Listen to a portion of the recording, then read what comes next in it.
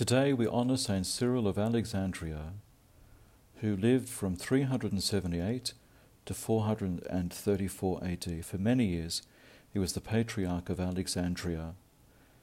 He is noted for writing many exegetical works on Scripture, for example on the Gospel of St. John, of articulating a position against Jewish theology that denied Christ and upheld that Jesus is the key to understanding the Scriptures, and for writing a polemical work against Julian the Apostate Emperor. The book is entitled Against the Books of the Impious Julian. It is a defense and an articulation of the Christian position.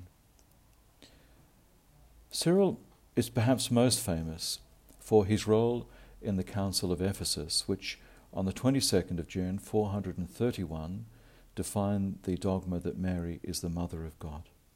The background to Cyril's thought and that of Nestorius, the person he opposed, will help us to understand the importance of that ecumenical council and its definition of Mary's maternity in relation to God. Cyril inherited a deep love of Scripture and of the early fathers of the Church, especially St. Athanasius, who spent a lot of energy articulating the truth of Christ's incarnation, that is, that God truly had become one of us to save us.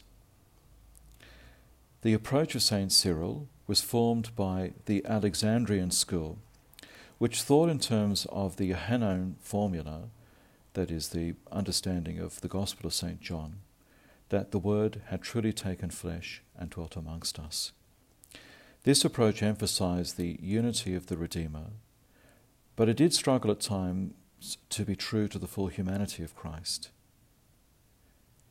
For Cyril, at the center of Christianity was the person of Jesus, and he saw with great clarity and devotion, according to the teaching of St. Paul in the letter to the Philippians, chapter 2, verses 7 to 8, that God had emptied himself in Jesus. That is, the eternal Word of God had truly made himself subject to the conditions of human existence, and in this way had opened for us the way to become one with God.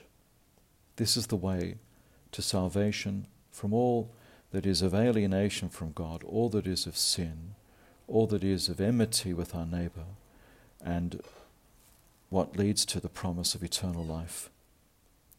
Nestorius came from the background of the Antiochian school, which emphasized the fullness of both God and man in Christ, but found it difficult to be true to the Saviour's unity. Nestorius, as an example of this kind of thought, focused his mind upon Christ the divine person, who had assumed a human person into the divine nature in the incarnation. This was an ambiguous language, and it implied to some degree that there were two persons in Christ. He also denied the title Mother of God to Mary and insisted that the title Mother of Christ was more appropriate. Basically, his insight was that no human creature could be greater than God. The response of Cyril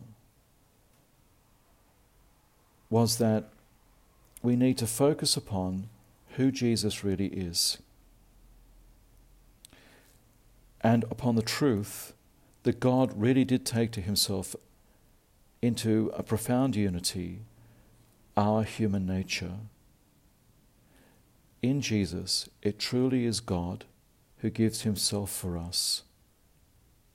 For me, this is the central point of Cyril's effort to articulate the Christian understanding of who Christ Jesus is. And it is a central point of our devotion. The person that I reflect upon in the Scriptures, who reached out to others with forgiveness and an exhortation to live a holy life, who gives us the promise of eternal life, is truly God. but is truly speaking and living with us in the fullness of our human nature. It is God who saves us, but it is one of us too, in the human nature of Christ, who does the saving and enables us to connect to God through that humanity of Christ.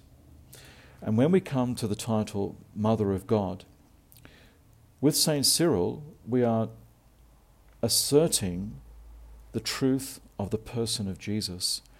The statement Mother of God is not to say that Mary is greater than God, but that the one who was born of her truly is God and truly became a member of our race and truly gave his life for us and has risen for us.